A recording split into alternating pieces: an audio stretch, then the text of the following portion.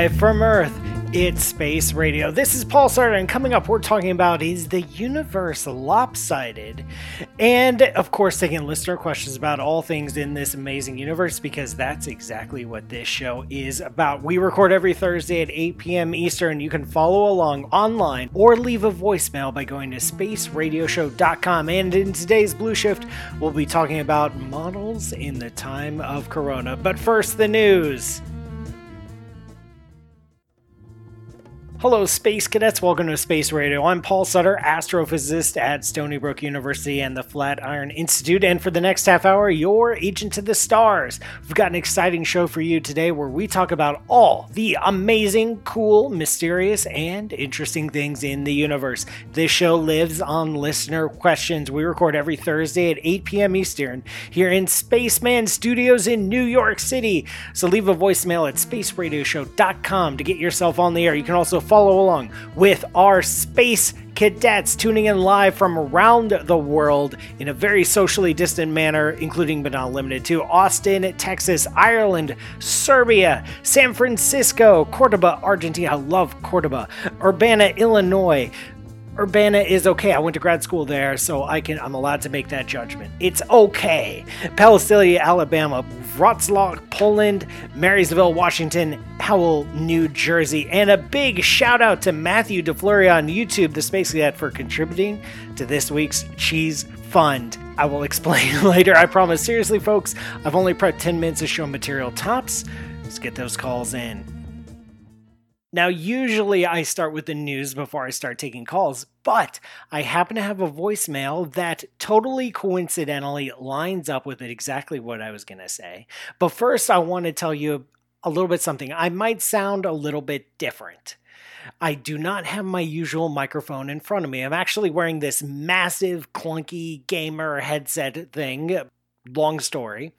My microphone is in another room right now because I have some exciting news to share with you. My new book, How to Die in Space, is coming out this June. Did you know about my new book? My new book is coming out this June. It's called How to Die in Space, A Journey Through Dangerous Astrophysical Phenomena. It will be available in bookstores nationwide and online retailers like Amazon on June 2nd. And there's going to be an audiobook. And I did audition, and I did get to be the reader for the audiobook. Now, usually authors don't read their own books, but I'm not the usual kind of author, am I? So I get to read my audiobook. I get to read my audiobook normally from a studio in Manhattan. That's obviously not happening. After some tests with the audio team and various recordings, they decided that the best place for me to do my recording is my bedroom closet. So, next week, I will be spending every day, all day, in my closet with a director on Skype recording my audiobook. And so that studio space is all set up because we're still running tests this week. So I don't have my good, nice microphone that I usually use for the broadcasts.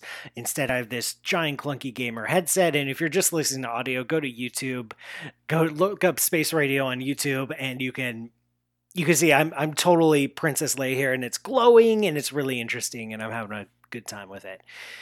That's How to Die in Space. There will be an audiobook read by me, and it is going to be awesome. And it's going to be fun. I'm looking forward to it. Now, I'm going to get to the question here. I have a cool question from Pia, and it's going to lead into the news story, but I'm going to let it lead into the next segment. We're just going to play loosey-goosey here, all right? Because it's just one of those nights, and we're all going a little bit stir-crazy here in lockdown. So, Greg, I think you're ready. Play the tape. Hi, Paul. This is Pia from Copenhagen, Denmark. I have a couple of questions about dark energy. I just read that the universe might not be expanding at the same rate in all directions. I'm wondering, if this is true, does it mean that the dark energy is stronger in the faster expanding parts of the universe? And maybe there's even different types of dark energy with different capacities, some weaker and some stronger? Or does it mean there's just more dark energy in these parts? And also, won't this uneven rate of expansion twist and turn the fabric of space-time? Thank you for your time. Oh, fantastic question, Pia. And it, like I said before, it perfectly aligns with what I was going to talk about in the news. So let's go right to the next segment. Greg, play the music bumper thing. All right, so before the little bump, we got a question from Pia that in Copenhagen that directly aligned with the topic that I was going to talk about in the news anyway, so I'm just going to jump right in. It's all aflutter. All the news outlets are reporting this, and it is driving me crazy, okay? Here's the thing. We know that we live in an expanding universe. Cool. We're all cool with that. One of our major assumptions in cosmology, the study of the universe, is that the universe is what we call isotropic, which means no matter which direction you look, the universe looks pretty much the same. You know, there might be a little bit different galaxy over here versus over there, but statistically, on average, it doesn't really matter where you look. You end up with pretty much the same universe. This is part of what we call the cosmological principle.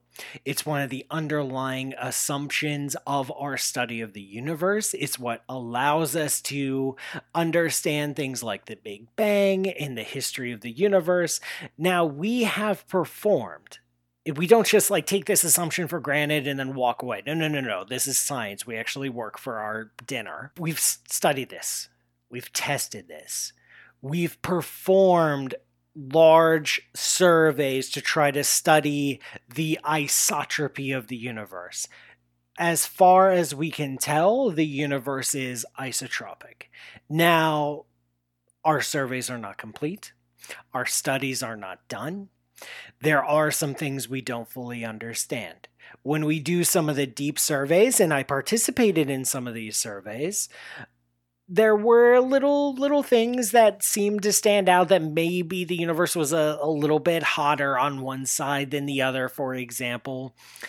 Enough to maybe make us scratch our head. I'll say it that way. Scratch our head, but, not really worry, not really keep us up at night. And so every 6 to 12 months, a paper comes out saying, hey guys, we think the universe isn't isotropic. Why do researchers want the universe not be isotropic? Well, that would be a big deal. If you could be the one, if you could be the researcher or the research group to prove that the universe is not isotropic, is not the same in every direction, that'd be a big deal. You're instantly famous in a relatively small community, but that counts. The latest iteration is a paper doing a very, very, very complex and tricky analysis to arrive at a conclusion that our universe is not exactly the same in one direction or the other versus the other. What they did in this paper is to look at galaxy clusters. Galaxy clusters are the largest gravitationally bound structures in the universe. They are absolutely massive. They have thousands of galaxies, or 1,000 or more galaxies inside of them. They're big cities of galaxies. And these clusters of galaxies are also filled with gas. There's a hot gas that fills up the volume of these clusters. And it's so hot that this gas glows in X-rays. And so when we look at a distant galaxy cluster, we can see a little glow of X-rays, and ooh, it's pretty. And what we found in galaxy clusters is that there's a relationship between how hot the gas is in the cluster and how bright it is in X-ray. There's a very distinct relationship between those two numbers. Astronomers really like relationships between two or more numbers because it hints at something more fundamental going on. What these researchers did was they chopped up their universe, our universe, into a bunch of different chunks, and they looked at all the galaxy clusters over here, like 100 over here, and then 100 over there, and then 100 down here. Within each group, they looked at this relationship between the luminosity and the temperature, and then they compared that relationship between the groups, and they found that there was a slight difference. They're claiming that this is a statistically significant difference. I will get to that after the break. But they're claiming right now that this is a significantly different, that if you look at the clusters of galaxies in one direction, they behave a little bit differently than clusters of galaxies in another direction. Where do we go from here? Is our universe really lopsided? Is it really lumpy? As Pia asked, does this make an impact of our understanding of dark energy and the accelerated expansion of the universe? Well, you can find out after the break. I'm Paul Sutter, and this is Space Radio, and this show is brought to you by you. Please go to patreon.com/pmsutter, or if you're on the live chat, you can drop money right here on the live chat. Matthew DeFleury did for the Cheese Fund. If you only listen to this on the audio, I feel bad for you because at the end of every live stream, I sample a brand new cheese every week. It is not a joke. I'm very serious about this. And today's cheese is brought to you by Matthew DeFleury. Thank you so much. And I will see you after the break.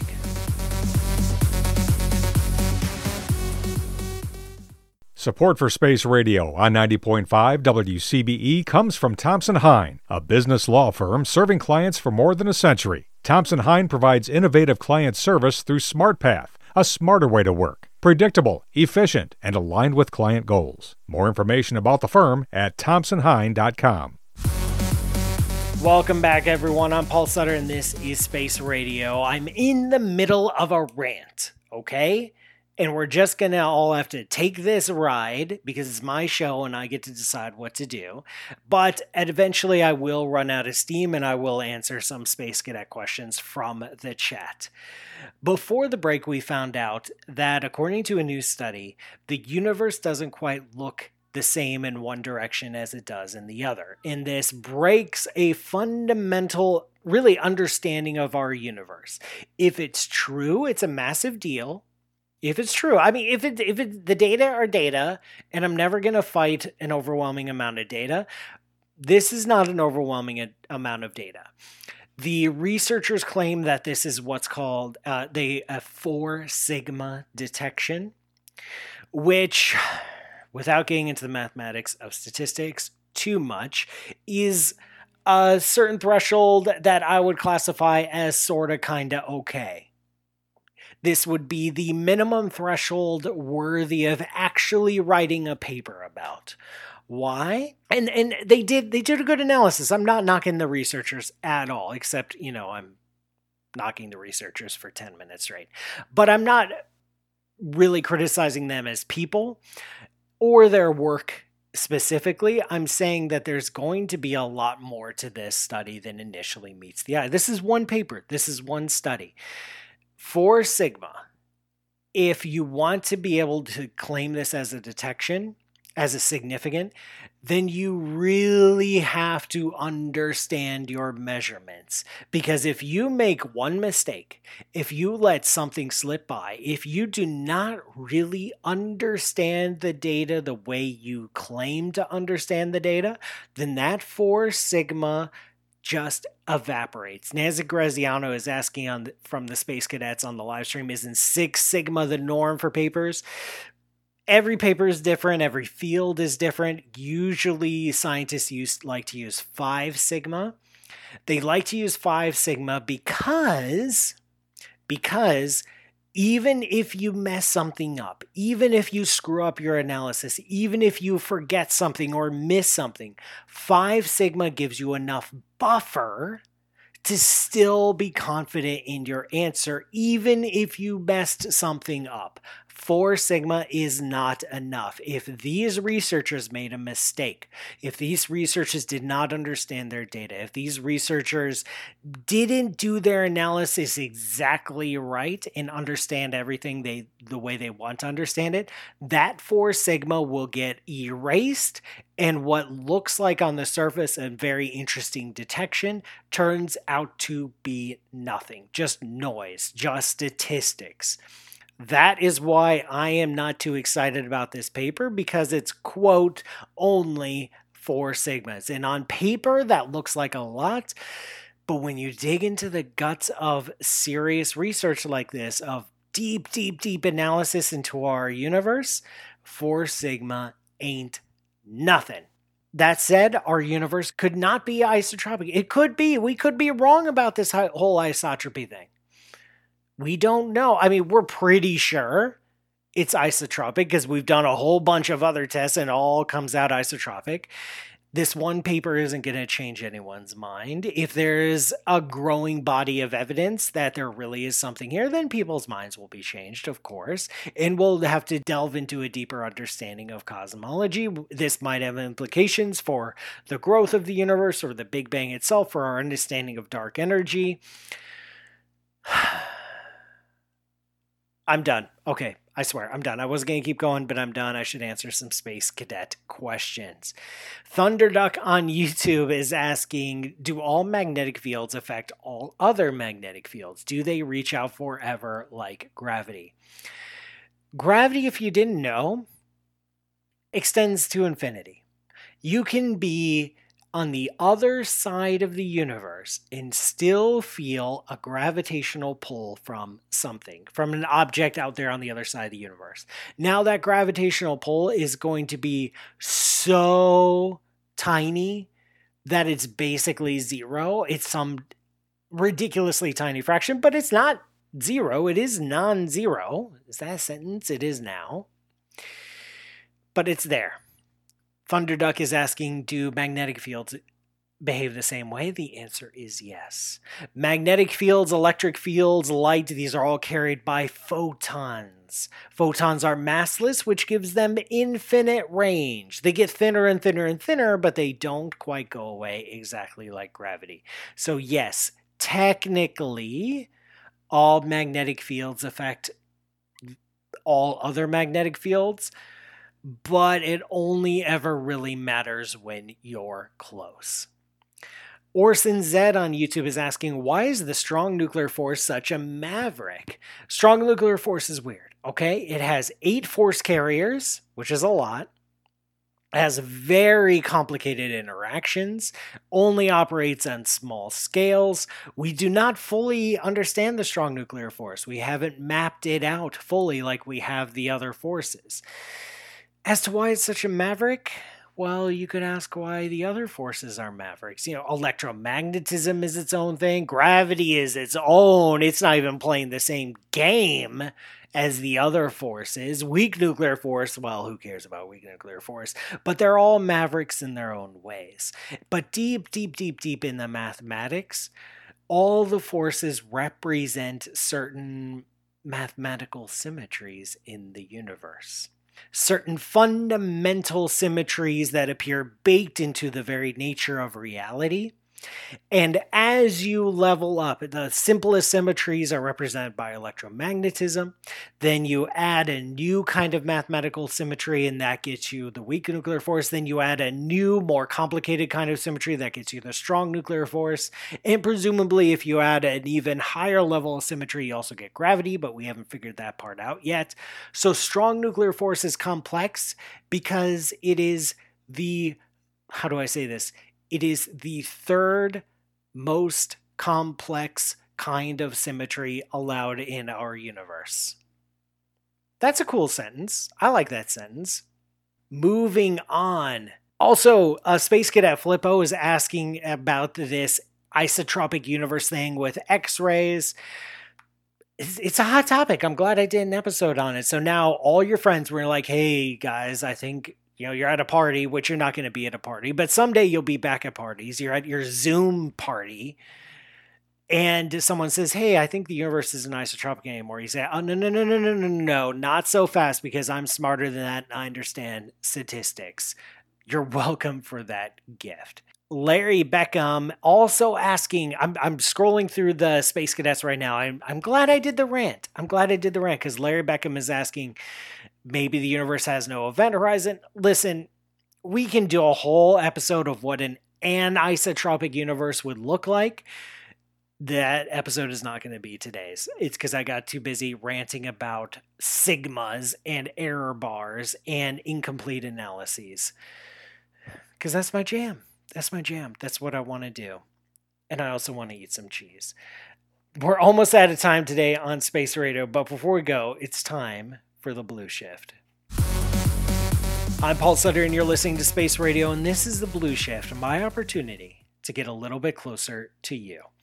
And here we are.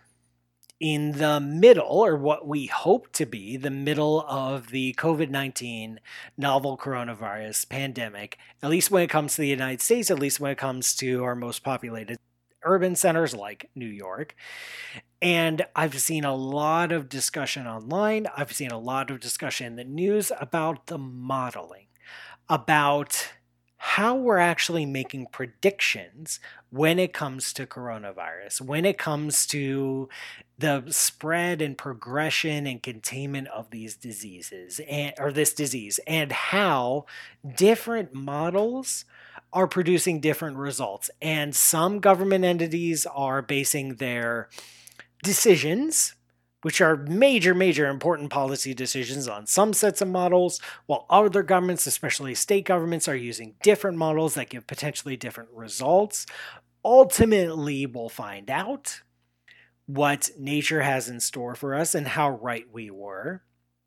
What I'd be very interested in seeing is the evolution of the models as the disease progresses. As we get rates of infection and rates of death, we get more and more data, and more data helps us calibrate the models further. You know, as the hurricane starts to form and approach the continent, you get a better picture of what the hurricane is going to do because you've had more and more time to study it, more and more data to put into your model so you can get better and better results.